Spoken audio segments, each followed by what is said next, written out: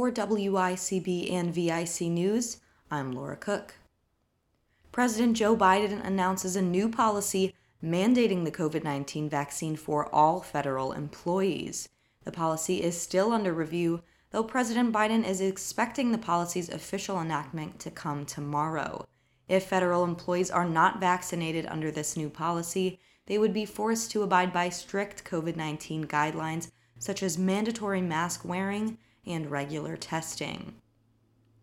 In more COVID-19 related news, the CDC is calling for a return to mask wearing for vaccinated Americans in public indoor settings. This new recommendation comes as the more contagious Delta variant continues to spread, and the CDC found that in rare cases, even vaccinated individuals may be able to infect others with this Delta variant. Those who are vaccinated, however, still continue to represent a very small number of current COVID-19 transmissions across the U.S. Turning now to international news, 1 person is dead and 4 are missing after an industrial park chemical explosion in Leverkusen, Germany. Fire officials say there does not appear to be any threat to nearby residents. The explosion sent a large black cloud into the air and took firefighters almost 4 hours to extinguish. In Tompkins County, health officials warn residents about suspicious algal blooms appearing across Cayuga Lake. The blooms, also known as HABs or harmful algal blooms, may be small in size and confined to shorelines or bays. Areas where the algal blooms have not been observed can continue to be used for leisure.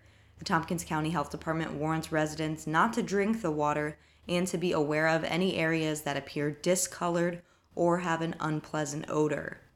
And the Ithaca Police Department is looking for witnesses to the homicide of 32-year-old resident Alan Godfrey on July 20th. The incident occurred at around midnight in the 200 block of Taganic Boulevard and the 900 block of West State Street. Anyone with information regarding the incident is asked to contact the Ithaca Police Department's tip line. Now for a look at the most up-to-date countywide COVID numbers. As of Monday, July 26th, 0 new positive cases have been reported, while 16 active cases remain. Around 67,000 people in the county have received both doses of the COVID-19 vaccine, while 70,000 have received a first dose. Now taking a look outside at your central New York weather. Today, decreasing clouds, highs in the upper 70s. Tonight, increasing clouds with lows in the upper 50s. Tomorrow, a chance of thunderstorms, highs in the low 80s. And on Friday, we can expect partly sunny skies, highs in the mid-70s. For WICB and VIC News, I'm Laura Cook.